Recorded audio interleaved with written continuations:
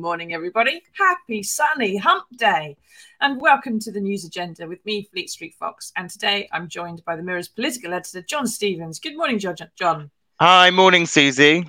And thank you for joining us on Budget Day. It's a pretty busy day for you in Westminster, but we're going to get through it as quick as we can. Now, this is the People's Paper Review, so get into the comments, ask us your questions. We'll do our best to answer them for you. Those of you listening later on podcast are just going to have to find a financial rabbit to pull out of your economic hat instead.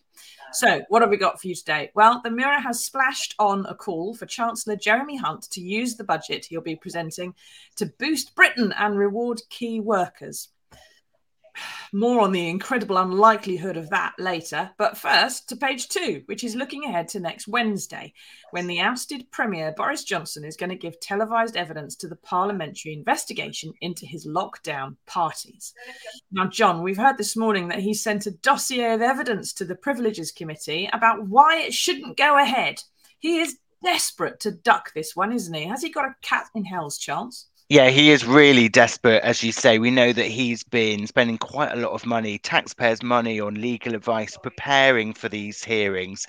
And, you know, he's got Lord Panic, who's this leading lawyer, coming up with all these reasons why they think he shouldn't be facing these questions. And yeah, there's this report out today saying that ahead of this big hearing next Wednesday, what he's going to do is kind of send in this big dossier of evidence saying, this is why I don't think I misled MPs about Partygate, and say we shouldn't be having this hearing at all. We should just stop all of the debate about it now, stop the investigation.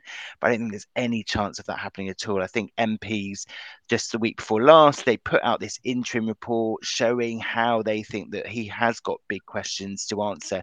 I think they will want to hear from him himself in person.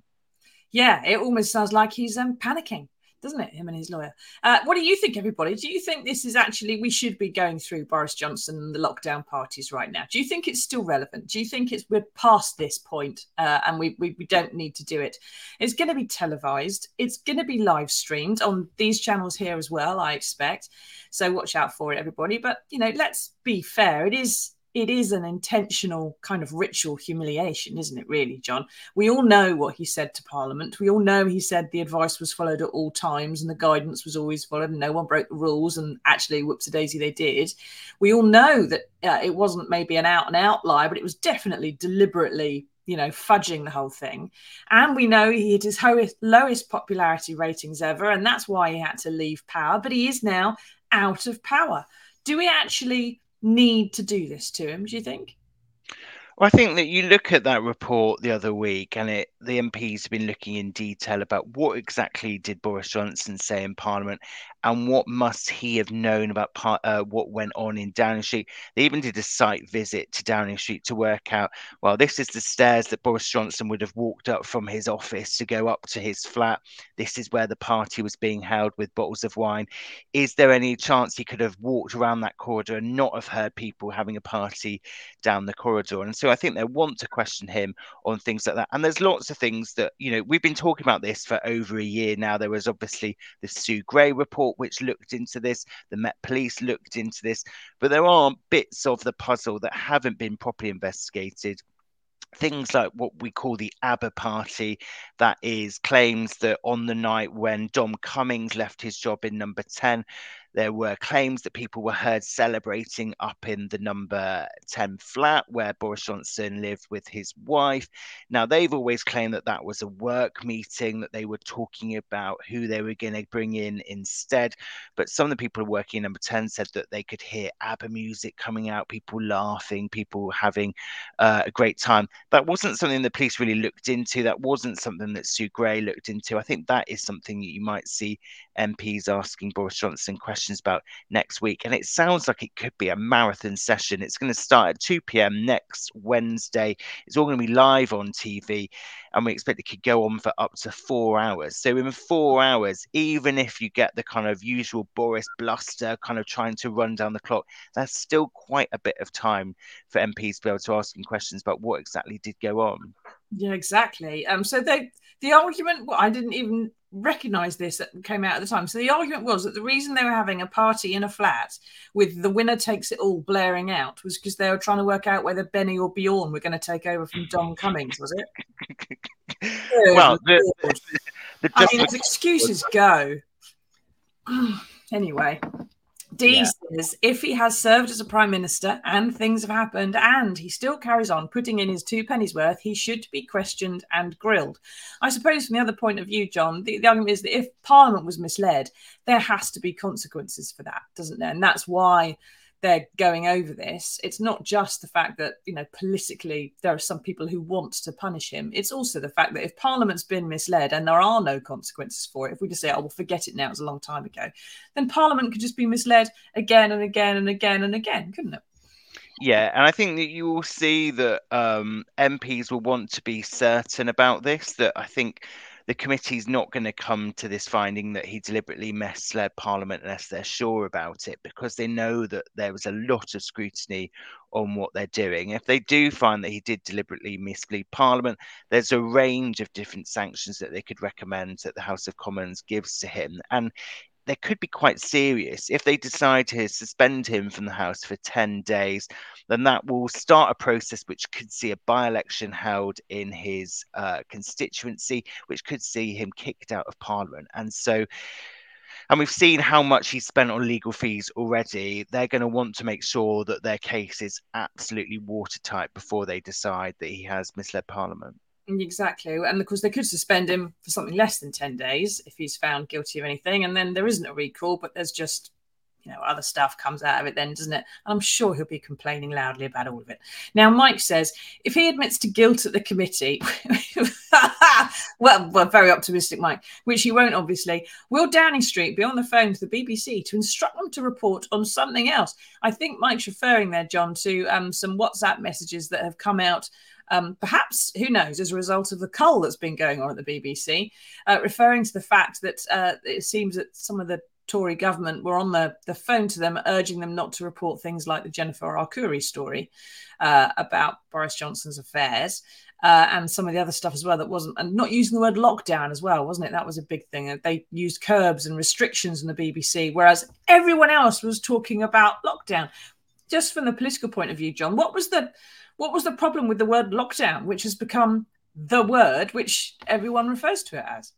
Well, I think that anyone who's worked in Westminster knows that at many points there's different things that Downing Street suddenly has a problem with, and they try and put pressure on journalists to kind of do things in a different way. I know the point that Mike's making there, but I actually think that the current inhabitants of Downing Street might be quite happy if this kind of puts the final nail in the coffin of Boris Johnson, that Rishi Sunak knows that he's got Boris Johnson there in the background. He doesn't want him making a comeback. And Rishi Sunak was asked about the Privileges Committee as he was on this trip to San Diego at the weekend, and he was saying to reporters that, you know, he's going to let MPs get on with their job on this Privileges Committee. He's not going to intervene, and that he's not going to instruct them to go easy on the Prime Minister or anything like that. And I think, yeah, there are a lot of people in the Tory party who still have a lot of affection for Boris Johnson, who think he would be very successful if he did come back for them. I think for people in number 10, they're quite glad he has gone and don't want to give him any chance to come back again.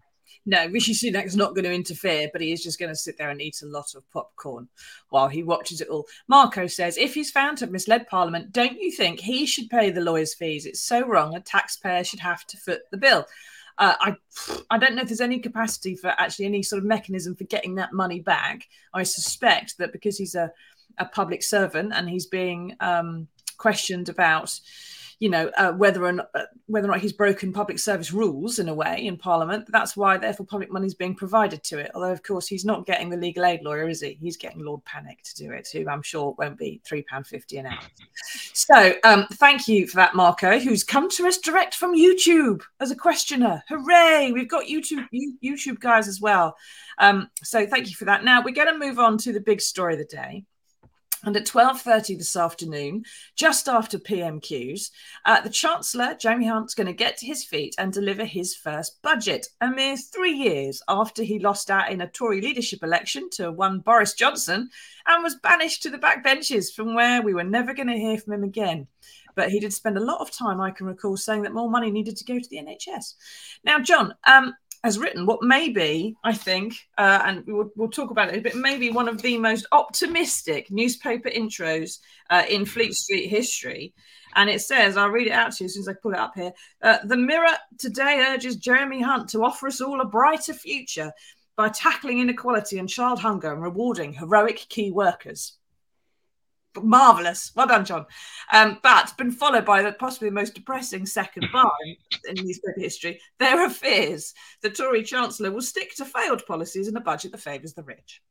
So, John, how likely is it that he's going to actually listen to us and give some money back to the little guy rather than the big ones? So I think there will be some things in there that are quite helpful for a lot of people. There has been the threat that the energy price cap, which means that bills for a typical household at the moment are about £2,500 a year. They had been threatening to lift that to about £3,000 a year in April. The government have confirmed this morning that they're actually going to extend the cap at the price point it is for 3 more months. So that will help people until the summer.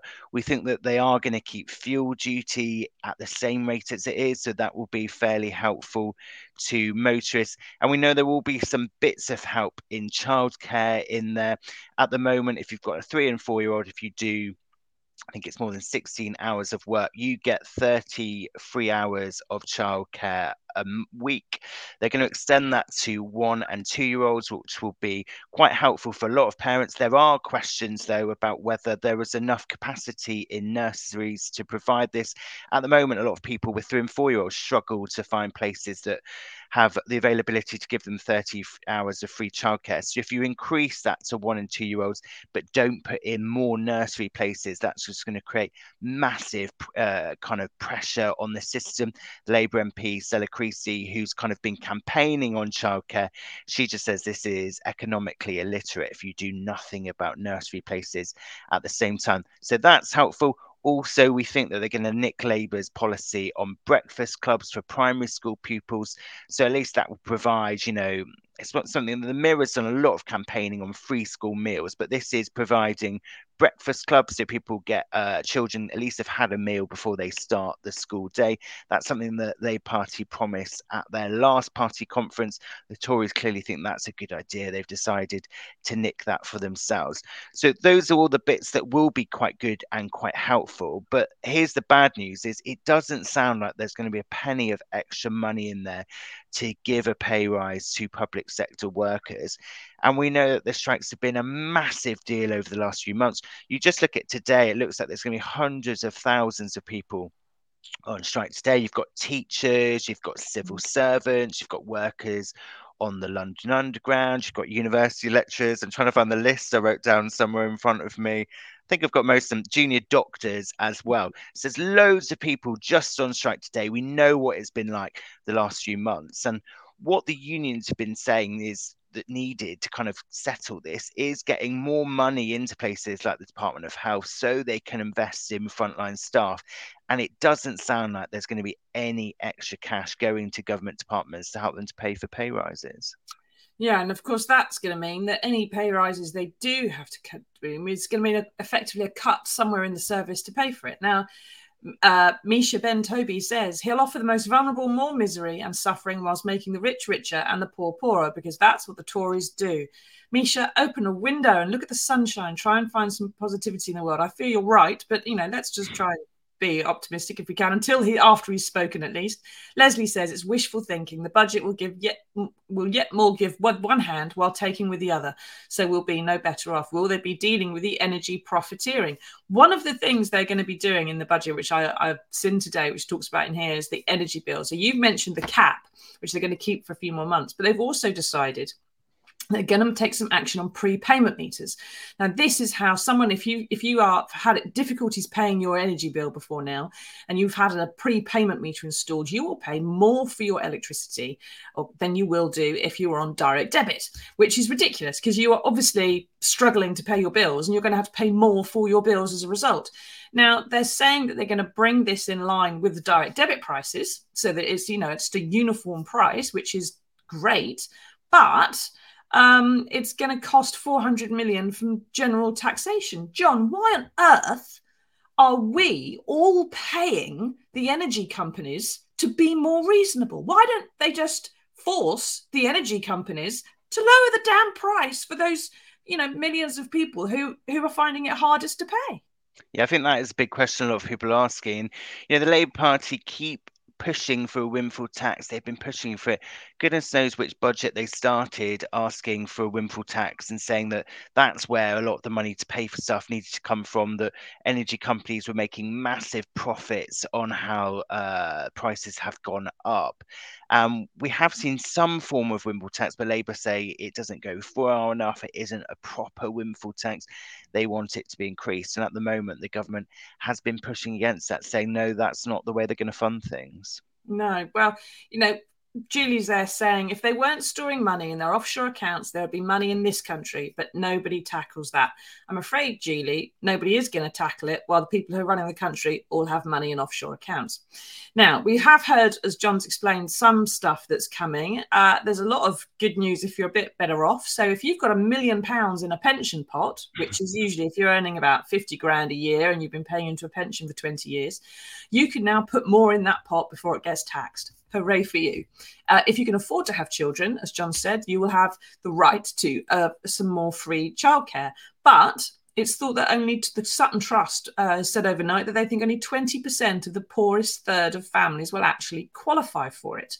John, it looks to me like, call me cynical if you like, but the Chancellor is going to say stuff about how he's helping the poorest in the hope that they will believe him, and that when it comes to election time, the fact they don't actually have more money in their pocket will somehow not equate to, they won't calculate what's gone on there. He's sort of saying he's doing stuff for people, but it's not enough, is it? Yeah, and I think that will be a problem. You get big announcements like this, like the budget, and the government are quite keen to put some quite consumer-friendly policies in there, so then it's easy to go on the TV and talk about. So things like this childcare, saying 33 hours, 1 and 2 year olds, it's quite easy. You can explain it in a couple of sentences. It's something that the Chancellor can go and do TV interviews later, maybe go and post some pictures playing with children in a nursery somewhere. It's something that kind of does make quite a big splash. But I think when it does come to the next election, people will judge the government on how they feel it's actually impacting them in the pocket and how it's working out in reality, rather than just how it was sold in kind of the glossy brochures. And I think if people see that they're struggling to get their children proper nursery places, that they've seen that the prices of the hours that you are having to pay for are suddenly having to go up to kind of make up for this, then people will think, hang on a minute, I'm being stung by this, that this isn't the great offer that it first seemed like when it was being sold at the budget. Exactly. It's not like we're having an immediate election. There is some time for all the impacts to be felt, isn't it? And just because Jeremy Hunt always reminds me of a surprised-looking duck, wants to go and play Potato Prince in a nursery. Do that anytime. There he is. Quack, quack. Now, Mike says a person would have to put £25,000 a year of spare cash into a pension for 40 years to accumulate £1 million, and the government are going to raise it. If this isn't a tax break for the 1%, it's certainly not for the vast majority of us. And he's referring to the fact that part of the reason for this is they want to bring back qualified people into the NHS, people who've taken early retirement. I understand the stated aim to retain or bring back older doctors, but with other parts of government vilifying doctors for their greed, it doesn't seem like a very consistent message. So we've got all these things about how we're going to help people out. We've got all these things about how we're going to, bring people back into the workplace. But yet there's this big corporation tax hike, 19% up to 25%. They're not doing it in stages as far as we know yet, which would make a bit more sense perhaps for businesses. Small businesses don't have to pay all of it. But it's kind of like, why? I know that they didn't want to cut that too much because that's what Liz Truss tried to do, and the whole world went on fire when she did that. But they could have made that a bit more gradual, couldn't they? Because businesses, we've got a page there in the paper of small businesses going, we can't wear it. We absolutely can't wear this. A sudden 6% increase in your tax for anybody is critical, isn't it? I'd have thought. Yeah, I think this is actually one of the places where you're going to see rows on the Tory side as well. This is somewhere that Tory MPs are pushing over the last couple of weeks. This tax rise, which is going to come in April, moving corporation tax from 19% to 25%. It's been penciled in the diary for quite a long time. It's going to come in April.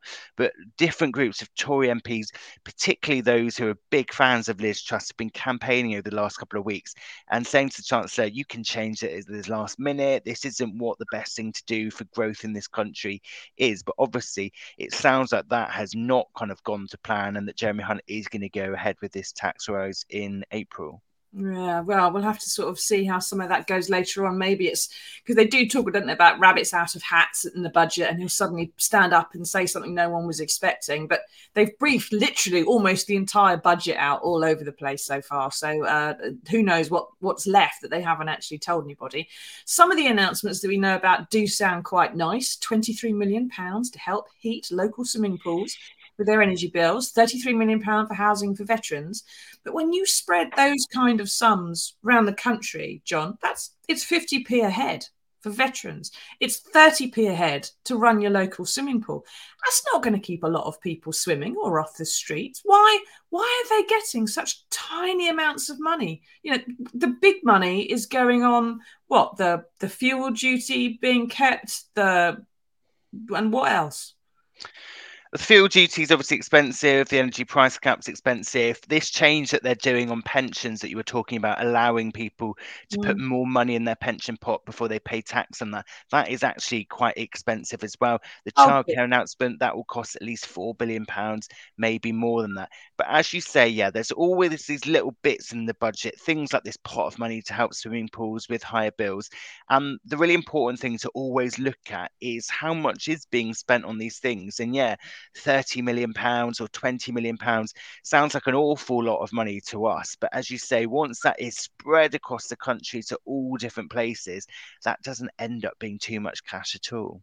No, when my little girl gets out of the swimming pool for the last year or so, 6 months probably, she's been shivering because they've had to turn it down a few degrees because they can't afford to keep it heated. They can't afford to keep the air as heated as it was. So it's all well saying they keep the swimming pools open, but if they're coming out shivering and everything else, they're not going to want to get in the first place, are they? Now, Leslie says, I don't think anything they do in this budget will help them win any election. The damage has been and still is being done. They are not dealing with poverty or inequality. The language they're using is telling. I think you've summed it up, Leslie. Actually, it's very much, I think half the country is sitting there twiddling its thumbs, just going, please hurry up and get out of the way so someone else can do it now. But Rishi's and Keir's popularity is on about even Stevens at the moment. Rishi's pulled it back a little bit with some of his Brexit negotiations and things he's been doing in France and America. So who knows? Things have still got a couple of years before the next election. It could yet turn round. We'll have to find out, won't we? Keep asking us your questions about the budget or what you think about Boris Johnson's evidence that he's going to give next week to the Privileges Committee and what you'd like them to ask him. What would you like Jeremy Hunt to do in the budget for you? What would make a big difference to your life? Let us know. But first off, there is some not just good news. This is really absolutely lovely, wonderful stuff. We managed to find it for you. Here it is.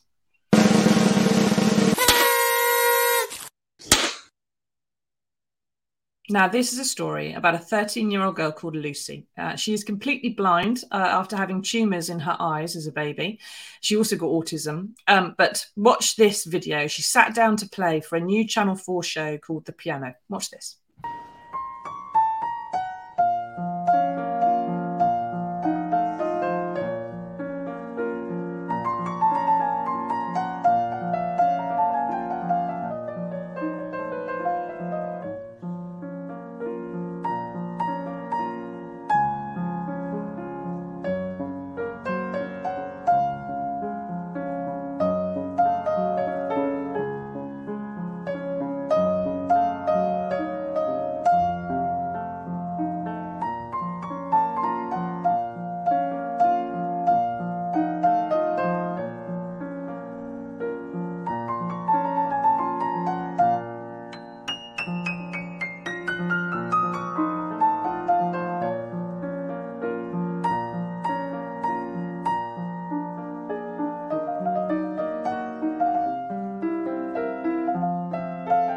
It's unbelievable that she can play this piece. How How did she study? I mean, it's incredible.